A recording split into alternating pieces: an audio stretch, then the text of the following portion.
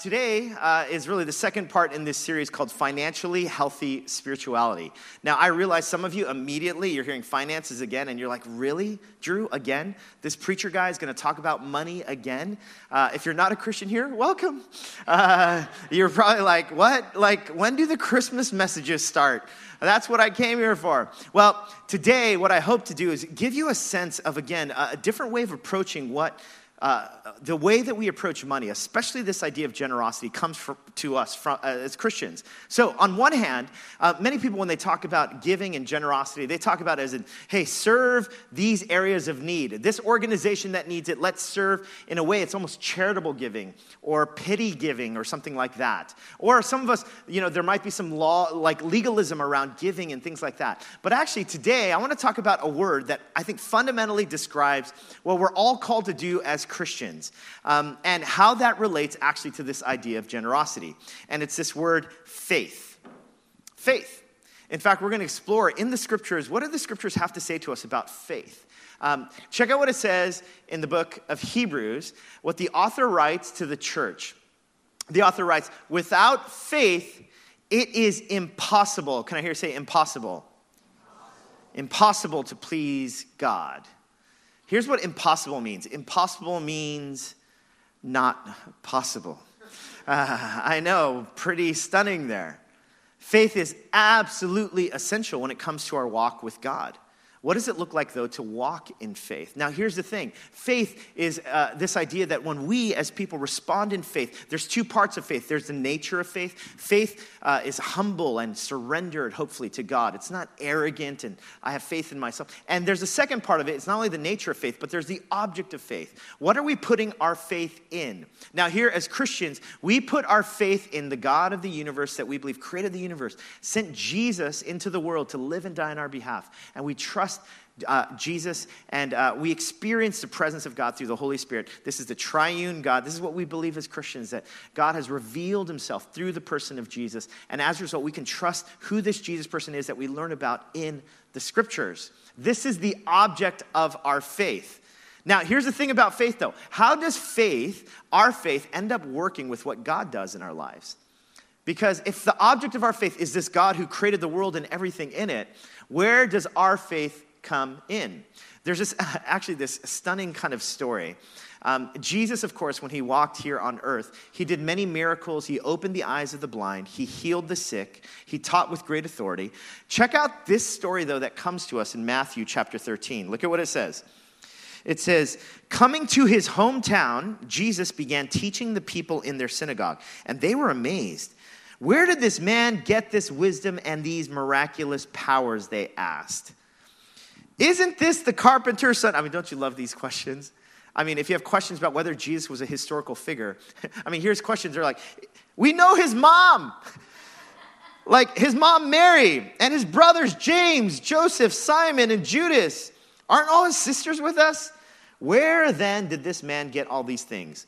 And they took offense at him because they were so familiar with Jesus and his family. They're like, really? This person is doing all these miracles? Jesus said to them, a prophet is not without honor except in his own town and in his own home. Now, look at this other clue that comes to us about Jesus, who's already been doing all these miracles. Look at what it says. And he did not do many miracles there because of their lack of faith. Now, that is stunning. The reason why it's stunning is because other miracles that Jesus has done, let me wait for the siren to pass here. Other miracles that Jesus has done, it has already been shown like Jesus' tremendous power, regardless of the disposition of faith of the people. And yet here in this moment, the text points out that Jesus does not do many miracles because of the lack of faith that's present there. And so as a result, there's almost this intermingling of the way that God works and God's power and the way that we exercise our faith. There's some sort of synergy or integration between those two things. Now, James, who's actually the brother of Jesus, who follows Jesus. I mean, what a witness for following Jesus, right? Even Jesus' brother is willing to say Jesus is the Son of God. Can you imagine if your sibling were to, actually don't imagine that, but nonetheless, here's what James says when it comes to faith. Look at what it says. What good is it, my brothers and sisters, if someone claims to have faith but has no deeds. Can such faith save them? Suppose a brother or a sister is without clothes and daily food. If one of you says to them, go in peace, keep warm and well fed, but does nothing about their physical needs, what good is it? In the same way, faith by itself, if it is not accompanied by action, is dead. But someone will say, you have faith, I have deeds. Show me your faith without deeds, and I will show you my faith by my deeds. You believe that there is one God. Good! That's good that you believe that. Even the demons believe that and shudder. Here's what James is basically saying. See, faith integrates with what God is doing, and the way God works is somehow rewards our faith, and yet at the same time, here's what James says. When it comes to faith, faith is more than simply just a disposition of the heart or an attitude. Faith actually needs to be accompanied by action, by doing something about it. It's not enough simply to say, I believe God, I trust you, God. It must be accompanied by some sort of action. Now, this is what James is talking about. And as a result, here's how faith is defined. Faith then is trust in action. It's actually doing something. So then we, as it relates to our relationship with God, we are to be a people who walk by faith. We're constantly encouraged to walk by faith. Now, what does it mean to walk by faith? It's more than simply saying, I believe God. It's actually working or doing things off of that belief, because that's what faith truly looks like. In fact, Paul actually introduces a metaphor that even one-ups this idea of faith and action. Check this out. In his letter to the church in Corinth, look at what he writes. He writes, do you know that in a race, all the runners run, but only one gets the prize? Any marathon runners here? Yes. Welcome back, guys. You made it. Run in such a way as to get the prize. So he's using this metaphor of athletic training. Look at what it says. Everyone who competes in the games goes into strict training. They do it to get a crown that will not last, but we do it to get a crown that will last forever. Lord, help whatever the sirens are going to. Therefore, I do not run like someone running aimlessly. I do not fight like a boxer beating the air. The metaphor that Paul is talking about, he's saying, listen, us, as we aim to follow Jesus with all of our hearts, do it in such a way as if you're a runner aiming to get a prize. Give everything you have to it. In other words, he's basically saying, when it comes to faith and exercising your faith that is accompanied by action, exercise that faith. You need to be like you're in strict training, like you're going to a trainer and you're doing things that are difficult and hard so that you can grow and exercise faith in new ways, so that you can be like someone who's like a runner who's running to get a prize. Now, here's the reality, right? Many of us here today, here's a social agreement that we're making. I believe this is true of you all, that the reason why you came is that there's at least a small desire to want to grow, to change. You're here because you're like, I want to be challenged in ways that would be instructive and changing, life-changing for me. Now, in that sense, if that's you, and again, I believe that every single one of us at least has this small desire. Here's what I'm about to do. I'm about to give a hard teaching, everyone. See, did I sufficiently prepped you for this? I'm going to say things that are hard, but just like if you were to come into a gym and I was your trainer, and you were to say, I want to be in tip-top physical condition. And if I were to say to you, oh yeah, you actually... I was going to say, you look like you, no, but like, if I were to say, you know what, let's work on getting you in tip-top condition. And then you were to tell me, the first thing I need to do is change my diet, because right now, all I'm eating is fried chicken and Cheetos for lunch every day. Now, me as a trainer, if I heard that, and what if you heard from me as a trainer, and I said to you, that's an amazing diet. In fact, you should keep up that diet. Most of you would be like, that's not a very good trainer. Or some of you are like, that's a really good trainer. Where can I sign up? Right? But for a trainer, you'd expect a trainer to be like, no, listen, I'm going to call you out when it comes to your diet, the way that you're training, what you're putting into your body, how much you're exercising. Well, here's what I'm going to do right now and in the rest of this message. I'm going to challenge you and me and all of us. I'm going to challenge us to start exercising faith. to start stretching out, doing things that might feel uncomfortable. Why? Because this idea of faith that is accompanied by action, we need to exercise this from time to time. I mean, this is essentially what Paul is saying when he's saying go into strict training. We exercise our faith. I remember when I first became a Christian, I was filled with wonder and awe, and I believed that God could do anything. And then I got to college, and I became more mature, or in some ways, I just became older. And as a result, I grew a bit more critical and a bit more cynical. And then I moved to New York. And of course, to be a proper New Yorker, of course, I had to be even more critical and even more cynical. There's a way, right, that faith, this is what happens to us, right? Our faith becomes stale. Have you ever felt this way? Like your own faith has gotten stale. For whatever reason, you haven't exercised your faith. And as a result, you find yourself in these doldrums of your own life and journey, but you realize like you're not exercising faith in any way. Now, today the invitation is for us, would you begin to exercise faith? I remember before I went to seminary school, which is like graduate school where I was learning theology, Greek and Hebrew, and studying scriptures, taking classes on preaching. I remember I was interning at a church in Queens, and I was full of so much passion. I believed that God could do anything, and I lived with such passion. I was living, that full year, I lived off of $7,500 for the entire year. So I was paying $200 in rent, and I was taking home a lot of church leftovers for food. It was nothing to me. It was almost like I was filled with joy, brimming with hope. And so here's what ends up happening. I end up going to seminary school. So I'm in graduate school, learning theology and everything else for 3 years. In 2005, I graduated from seminary, and I remember my first sermon that I was preaching at the church in Queens. I remember I preached the sermon, and I went to my mentor, and I was like, Pete, what did you think of this sermon? And he said, I thought it was good. And he goes, but I think you were a better preacher before you went to seminary. And I was like, really? And I was like, you told me to go to seminary, though. And he's like, I know. Seminary, it was important for you to learn theology and how to study the scriptures. He said, but now it's time for you to learn how to get the seminary out of you. And I was like, what does that mean? Like, what changed? Over these 3 years, what changed? And he says to me, he looks at me and he goes, fuego, which means fire in Spanish. He said, you've lost your fire.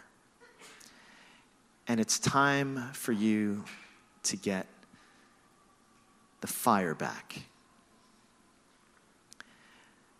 And it was kind of stunning to hear those words, because here I was, I thought, here I am studying and reading the scriptures, and yet somehow my faith had lost its fire. The same passion and zeal and hopefulness and confidence in God had grown stale. You see, each one of us at different moments, we need to start exercising faith. Maybe you've felt a little bit lukewarm, or you've said, God, I long to hear about the works of God in my life. I've seen it happen for other people, but it hasn't happened for me. Well, here's the invitation. You and I, we all need to start exercising our faith. Now, here's where the hard teaching comes in. Here's the number one way right now that I'm going to contend for you to exercise your faith, to believe in God, to trust God. It's to give your money away. Some of you are like, when's that Christmas message coming again? Like Jesus born in a manger? That's right. The one most tangible way for you to exercise faith is to give your money away. Is to be generous. It's the most tangible thing you can do. As a way of stretching, as a way of saying, God, I trust that when I trust you with this, something as close as money. Now, I mentioned this last week. I mean, so many of us, when it comes to money, some of us, maybe the issue that we have with money is spending it profusely. Or maybe others of us, like me, it's about saving it and this view that I'll never have enough money. And so as a result, money, ultimately, I can pray for hours on end. I can say, God, you are the most valuable person in my life. I believe that you saved my soul.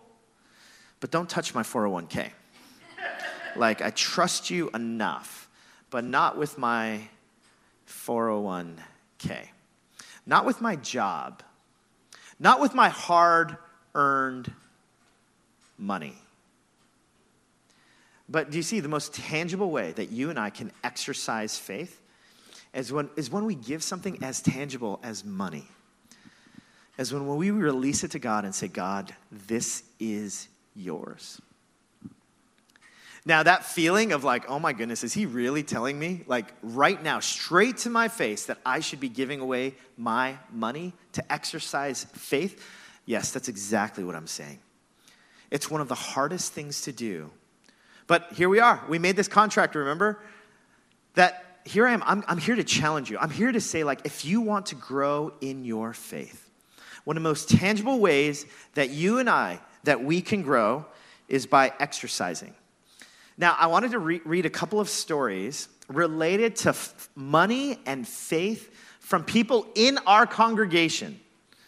I want to read these testimonies of people who, notice, they're not going to talk about charitable giving, which is great. We're giving to Extending Hope. I'm not saying give because I'm saying give because your faith needs to expand.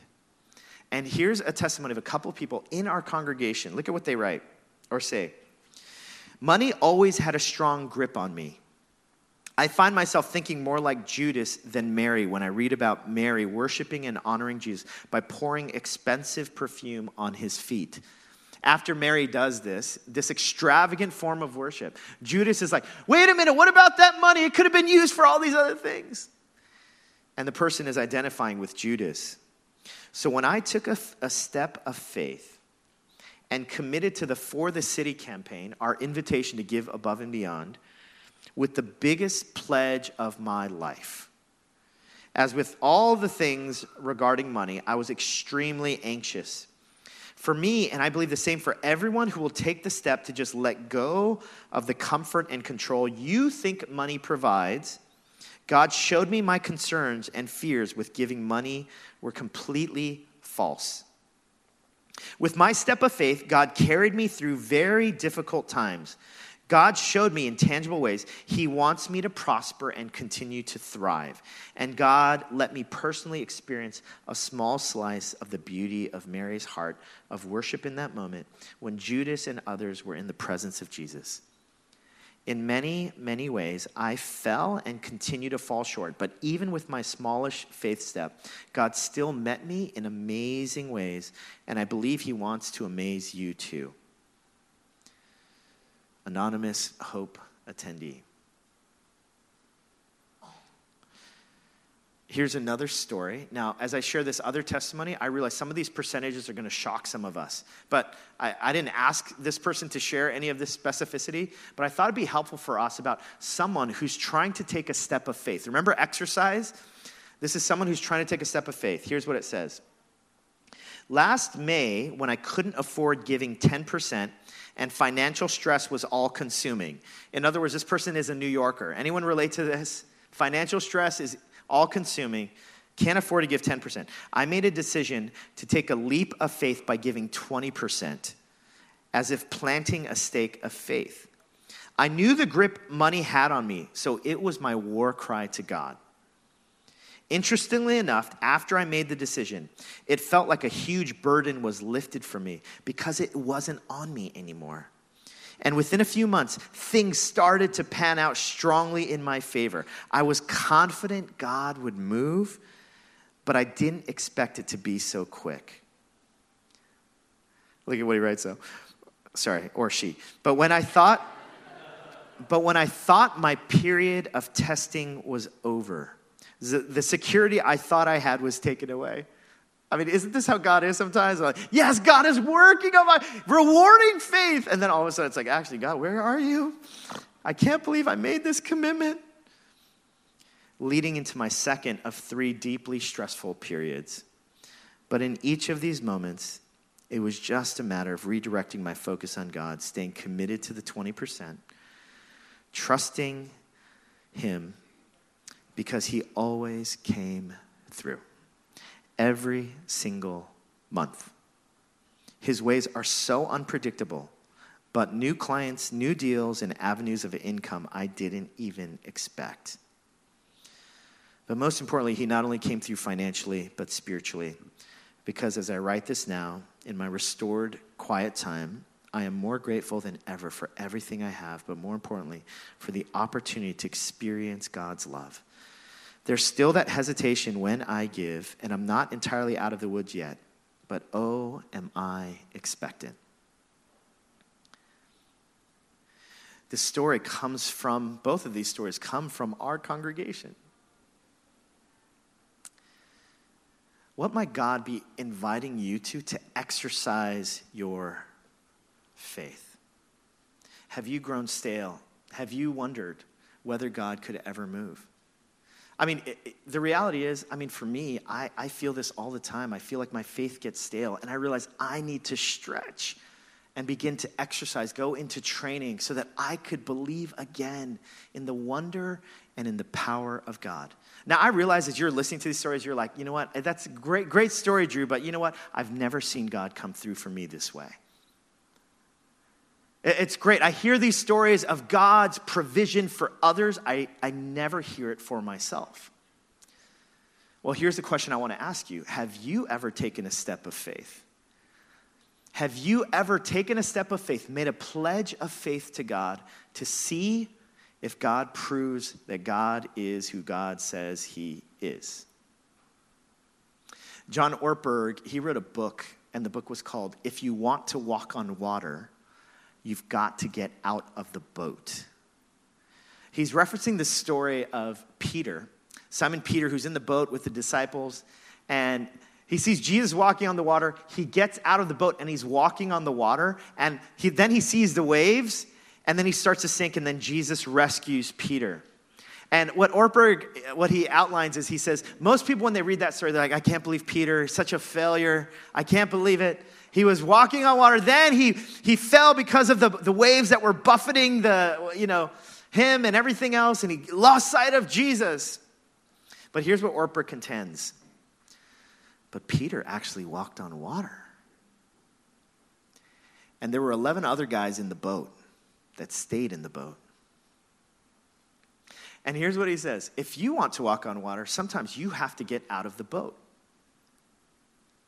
You have to take a step of faith.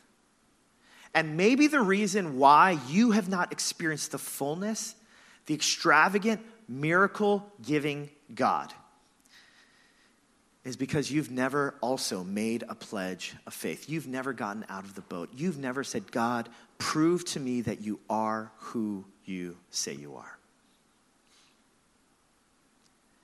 I realize for myself, my faith gets stale. And a few years ago, when we were doing the For the City campaign, we were inviting people to give above and beyond. And my wife and I, and this was public, like we shared this as we were in this pledge season of pledging. And honestly, I felt like my faith was stale. And here I was giving this message on like people stepping out in faith, making this commitment, believing that God will provide. And so I remember during that time, my wife and I, like we were just praying through, God, what would you have us commit to? Now, last week I shared that my salary as a pastor of this church is $76,000 a year. And some of you are like, well, how do you make it then in the city on that salary? I told you, it's my wife. Depend on my wife quite a bit. And so as a result, like, and I was mentioning, like, I don't need your money. Got my wife. And so I don't need your money. This is not about me here. But here's what happened. As we were kind of praying through like the season of our lives, when we were inviting people to take faith steps of giving, Tina and I, and oftentimes we disagree, but the night before we were supposed to make our pledges, we came together and we came with the same kind of idea. And it was basically that I would donate my salary for 2 years, from 2020 to 2022, that we would give over $150,000 to the For the City campaign. And the fact that both of us felt aligned in this, we both felt like this is crazy and ridiculous, and it feels like a faith step for us. But we said yes to it. And we ended up sharing publicly, not because we wanted people to say like, hey, look at how great we are. We wanted people to say like, hey, this is where we are when it comes to finances. Like, we want to believe that God is who God says God is. And as a result, out of faith, we're making this commitment. So we make this commitment, and then a pandemic hit. And then I was just thinking, I was like, man, when we made this pledge, was there something in the fine print about like, in cases of global pandemics, we can renege on this commitment? But of course, we just said, gosh, even in the midst of this, God, we're going to trust that you're going to come through. And God did. I told you that we're dependent also on my wife's salary. And as a result, God provided more than we needed, even with me donating my salary from Hope. Now, again, I don't share this to say like, hey, look at how great we are. I share this to say like, honestly, the grip of money is so big on me. I need to take steps of faith, make pledges to say, God, I want to trust you, believe that you are who you say you are, and as a result, make a commitment as a result. This is what it means to exercise faith. All of us get stale at different times. And the question is, will you start to make pledges? Will you start to say, God, I want to start exercising faith? Remember what Jesus says in Matthew 6, where your treasure is, that's where your heart is. It's not where your heart is, that's where your treasure is. I mean, most of us, if I were to talk to anyone here, I think everyone here would be like, my heart is generous. I want to be generous. I want to be kind. I love people. I don't want to be selfish or anything like that. Every one of us would say that. The big test is not where your heart is. It's where your money is. Where is your money? Because here's what Jesus says. Where your money is, that's where your heart is. The question is, for you and for me, will we take steps of faith? Now, notice, I'm not talking about charitable giving. I'm talking about faith-filled giving, believing that when I release something, God, you are in control. I am not attached to this source of my security or approval or thinking that I have more than these other people. Instead, I can trust you. Now, we talked about the 3 basic ways to use money is give, save, spend. We talked about how the scriptures talk about the first thing. Now, if you're not a Christian here, here's what we believe. The first thing that Jesus calls us to is to live generously. To not keep things for ourselves, but to share, to be people who live for the good of others. This is where give, save, spend comes from. Now, I realize that invest is also part of that, perhaps with giving and saving. But the impulse of saying, God, I am not attached to money. In a faith step, I give this away. This is what we encourage. Now, some of us are in financial conditions right now where I want to invite you. We have a Managing Your Money course that starts in January. Sign up for that. I recognize there's debt, there's positions that we've been in, or family stuff that we've inherited that's put us in very difficult situations. But at the end of the day, what does it look like for us to begin to live and to walk by faith? Now, I realize some of you are like, oh my goodness, this pastor guy keeps talking about this. He just wants my money. The church just wants my money. Well, listen, I told you, I love our church. I love our church. I think that we're living into give, save, spend. I mentioned last week that our church, just this year alone, our little church, that we will donate close to $500,000 towards organizations that we love and support, as well as organizations that rent from us from the facility on 31st and Park. I love our church. I love that we can live generously. And you know who's responsible for this? You all are. Because I believe this is a better way. A better way to live is to live generously. And the invitation for all of us is, will we all take part in this? So here's the invitation. Number 1, if you're not giving, the invitation is for you to start giving. Start giving something. I'm not saying give 20%. I'm not saying give 10%. Just pray before God. Say, God, I need to start exercising. I need to start exercising faith. My faith has grown stale. I want to expand my belief in who you are. I want to see God come through so that I could have my own God story. Well, here's the invitation. If you're not giving, my invitation is start giving. You're like, hey, listen, I don't give to organized religion, so I won't give to your church. Well, listen, our church is not that organized. No, I'm just kidding. You don't have to give to our church. Give to a nonprofit that you love. Give to one of those organizations in Extending Hope, or just give to Extending Hope. Every single penny is going to go towards one of those organizations. I'm not talking about where you give. I'm talking about you taking a faith step of you saying, God, I'm going to make this pledge, believing that you are who you say you are.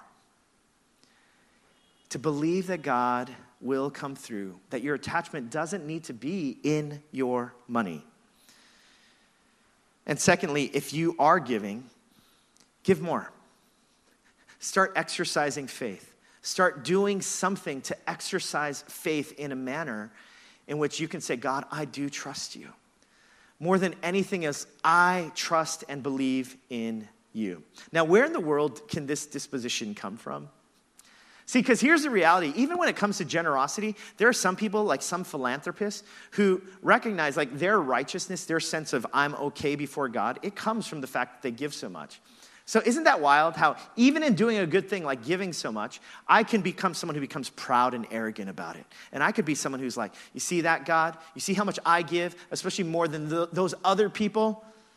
You see, that kind of giving also misses the heart of God. Because the whole principle around generosity, around releasing a faith-filled giving, that whole principle comes from a disposition that Paul talks about in Philippians 4. Look at what Paul writes. Paul says, I know what it's like to be in need, and I know what it is to have plenty. I have learned the secret of being content in any and every situation. Whether well-fed or hungry, whether living in plenty or in want, I can do all things through him who gives me strength. Now, when I first read Philippians 4:13, I can do all things through Christ who gives me strength, I thought, I can become an NBA point guard. It'd be amazing. And God said, no, you're too small and too slow and too... But you see, this passage is not about like you can somehow change your physical disposition.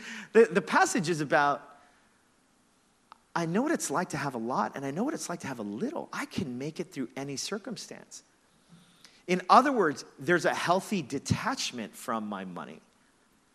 This is a story about the freedom that comes when someone is able to say, I'm free from money. The one way that you can demonstrate that you're free from money is when you're able to give it away. See, now how in the world is Paul able to do this? How in the world is Paul able to say, I'm free from money and the attachment that he gives to me? Why? Because Paul's attachment was not money, and his attachment was not even in generosity. Who was his faith in? Is his faith in, if you give things away, then God will bless you? Is that what Paul's faith was in? No. Paul's faith was always in Jesus. It's always in Jesus.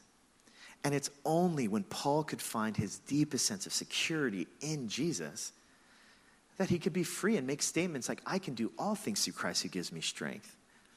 Look at what Paul writes to the church in Rome, Romans chapter 8.